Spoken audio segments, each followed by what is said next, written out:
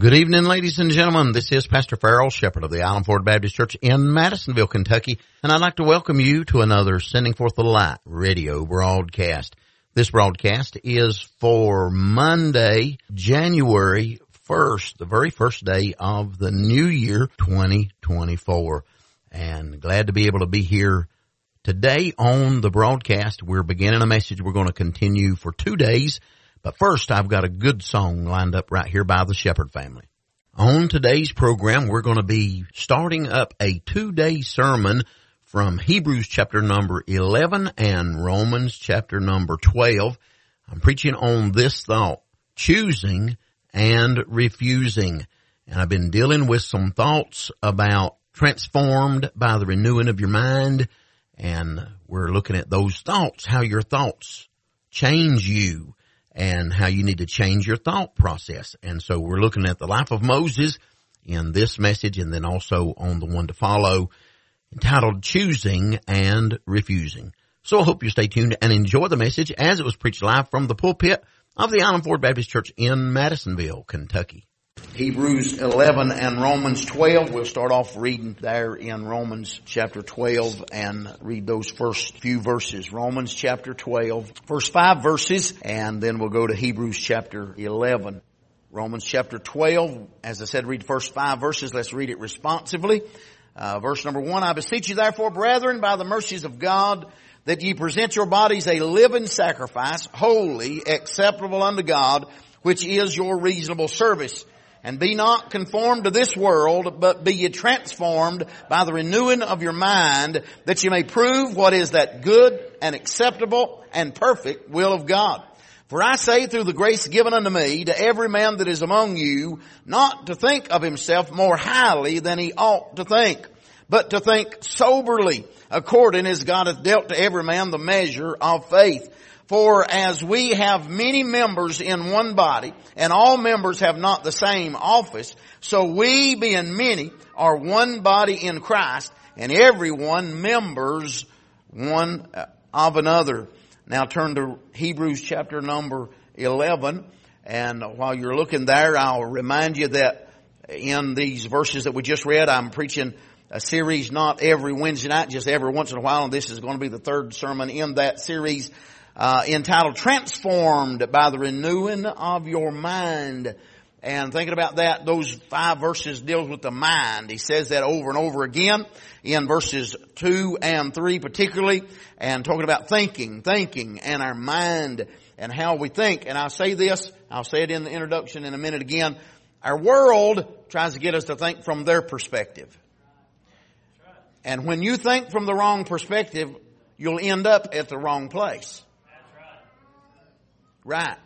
But if you think from the right perspective, you can see things in the right way. And so the only way to get the right perspective is God's perspective. We get that from the Word of God. Amen. From the Word of God. You don't, listen, I know I've said this before, but I want to bear down on it. We don't take a science book and straighten out the Bible. That's like taking a crooked stick to try to straighten out a level.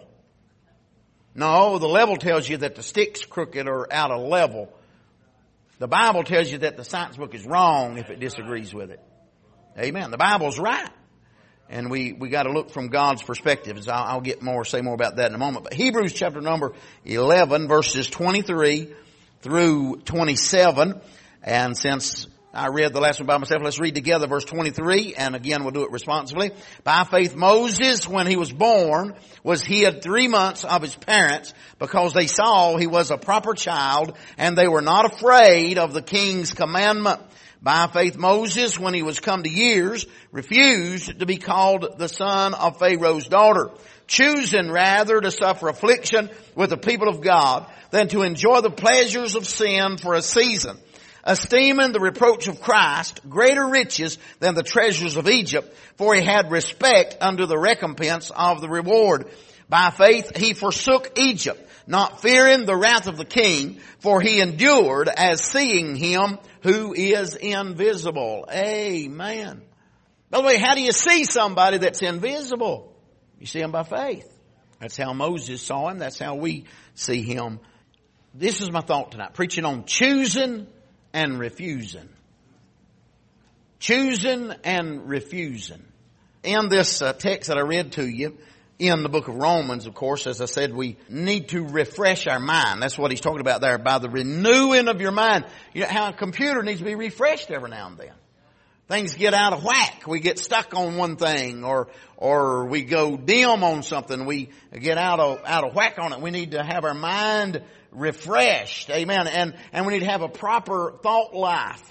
Boy, it's so important in the world we're living in. The world's doing its best through the media, through all these devices, through all this stuff, to get control of our mind. Some people's worried about government mind control. I don't think there are minds running our government. They can't control our mind if they don't have a mind running them. Amen. But it's the truth. Our world is being introduced to mind control. And the thought processes are being warped in people's mind. And by the way, some of the drugs that's going out there is to do that very thing. Is to warp. It's to transform, in the long form, to conform our mind to the worldly way of thinking. And so all this stuff is coming our way. And as Christians, as the people of God, we need to have our mind transformed. How you do that? By getting in the Word of God. Washing your mind with the Word of God. Letting the Word of God cleanse our mind. Our heart and our mind is cleansed and renewed by the Word of God. Amen. And so I'm thinking about that, being transformed by the renewing of your mind. I've looked at some issues. We talked about authority issues in the first sermon. I talked about hierarchy and matriarchy and patriarchy, and even talked about gender confusion involved in all that. And our world's in a mess because they don't believe in authority. We talked last time, a few weeks ago, when we looked at it, and I was dealing with relationship issues and talked about singleness and how that a lot of our mindset in churches, we're preaching to parents and children, we're preaching to husbands and wives, but what about people that are not in that category? They're singles. There's a work for them. There's a place for them, and they're not weird just because that they're not married. Amen. And so we dealt with some of that and how we got to think right concerning those things. Now tonight I'm thinking about Moses and his decisions that he made, choosing and refusing here in Hebrews chapter number 11. Now we know this is referring us back to the book of Exodus, and it's in the early chapters of the book of Exodus these things are played out, but it's concisely mentioned here in the book of Hebrews. That's why I chose this. But I tell you that the decisions that we're going to make will be based on how we think. Brother Jacob reminded me of a story. I remember hearing this when I worked at Gardner Mirror. A fellow told a story about how that you got to think in the right direction or your equation won't come out right. We learned in math, you remember, I don't know if your teachers told you, our teachers in algebra told us that you always remember the please my dear Aunt Sally, that rule. You all know about that?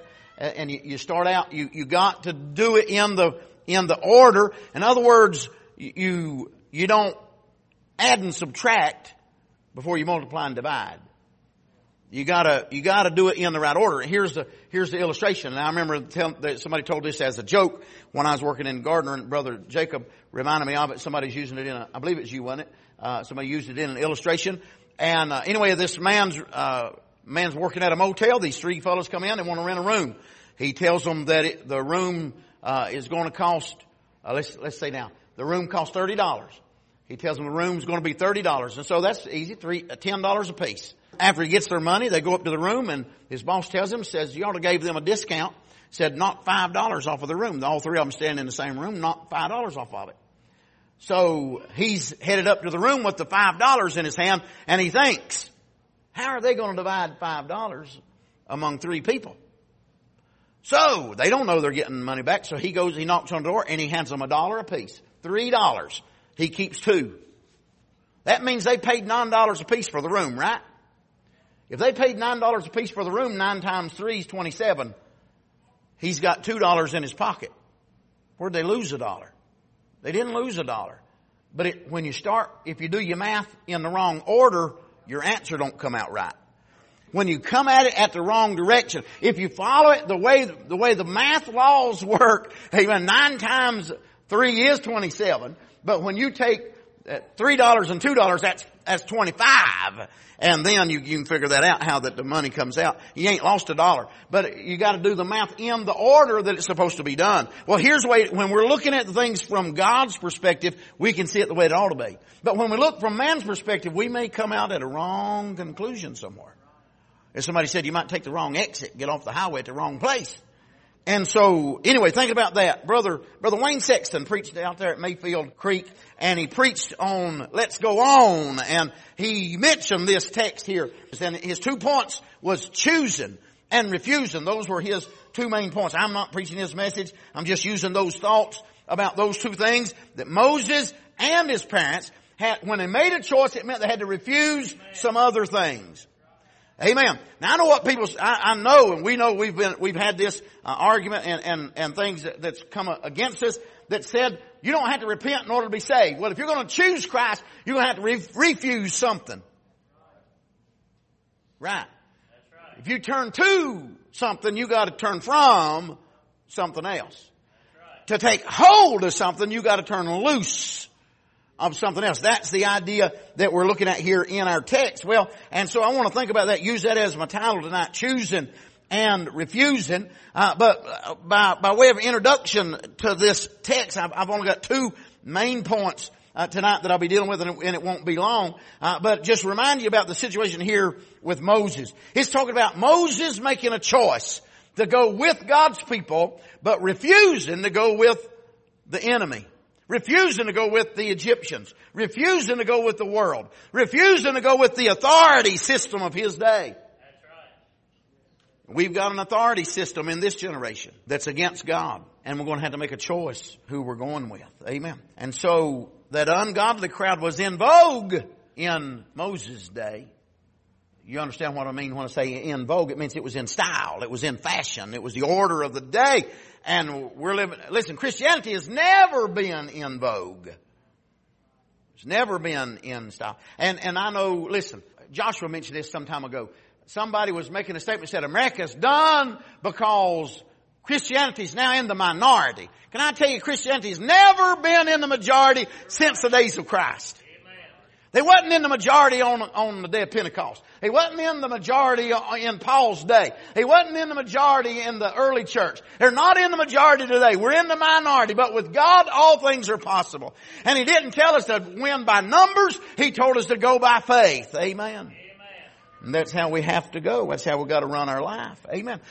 So, looking at this has been my subject tonight, thinking about this refusing and choosing. We are living in a society where ungodliness and perversion is the fashion and style of the day. Amen. It's being empowered by the authorities in our land. Amen. The authorities of our nation support wickedness, perversion, ungodliness. Amen. The authorities of the school system. The authorities of the universities. The authorities in the media. The authorities in some churches. Amen. Are promoting wickedness, ungodliness, and perversion. If we're going to choose a way that's right, by the way, let me back up and say this. God's not in favor of it. God's not promoting it. Amen. Neither should Christians promote it. Christians shouldn't submit. Christians shouldn't succumb. Should not give their approval to the wickedness of our world. Amen. Amen. Moses withstood it. That's what we find out right here. Verse number 27 is going to be my main text, but I'm going to look at these others.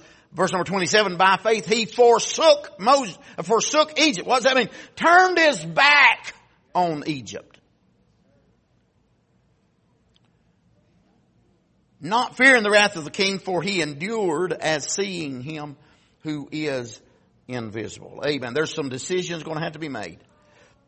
Amen. Moses had to make up his mind which way he was going. He had a choice in the matter.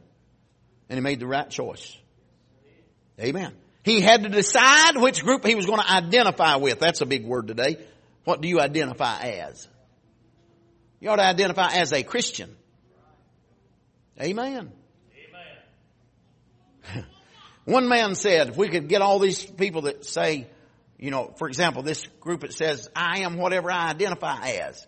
If I want to identify as a girl, being a boy, I can still be a girl because I identify as a girl. If I want to identify as a boy, even though I'm a girl, then I can be a boy because I identify as a boy. So if we could load all them up on a plane and tell them we got this blind man that identifies as a pilot. You know what they'd do? They'd denounce that. They'd say, you can't be a pilot just because you identify as a pilot. The science says, amen. Amen. Well, what do you identify? Which group are we going to identify with? We're going to identify with the world, or we're going to identify with one another as a Christian. Now, let me say this real quickly. I'm not getting into the clothing issue, but clothing does matter. What do you look like out in the world? Do you look like the world, or do you look like a Christian? Amen. What do you act like at home? You act like the world, or do you act like a Christian? Amen. So in other words, we got to make up our mind. We will have to make up our mind to choose and refuse. Now, with this thought process in mind, I want to point out some things here in our text. I said there's two things. Number one, the action of Moses, and number two, the attitude of Moses. The action of Moses and the attitude of Moses. I could say a lot about it, but I'll be brief tonight. First of all, the action of Moses is found in verse 27, the first part. By faith, he forsook Egypt, not fearing the wrath of the king. Amen. By the way, let me say this before I touch on that. Before Moses ever made a decision to choose and refuse, his parents made that decision. Look at verse number 23. By faith, Moses, when he was born, was hid. Not he hid. This is not what Moses did by faith. It's what was done for him by faith. We ought to do some things for our children by faith. Amen. Amen.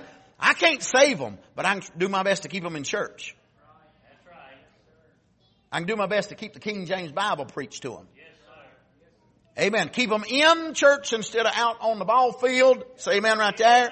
Or out in some playing center coloring and carrying on. Keeping the Word of God in front of them. Amen. Keeping good godly songs in front of them. Amen. Praying in the home. Amen.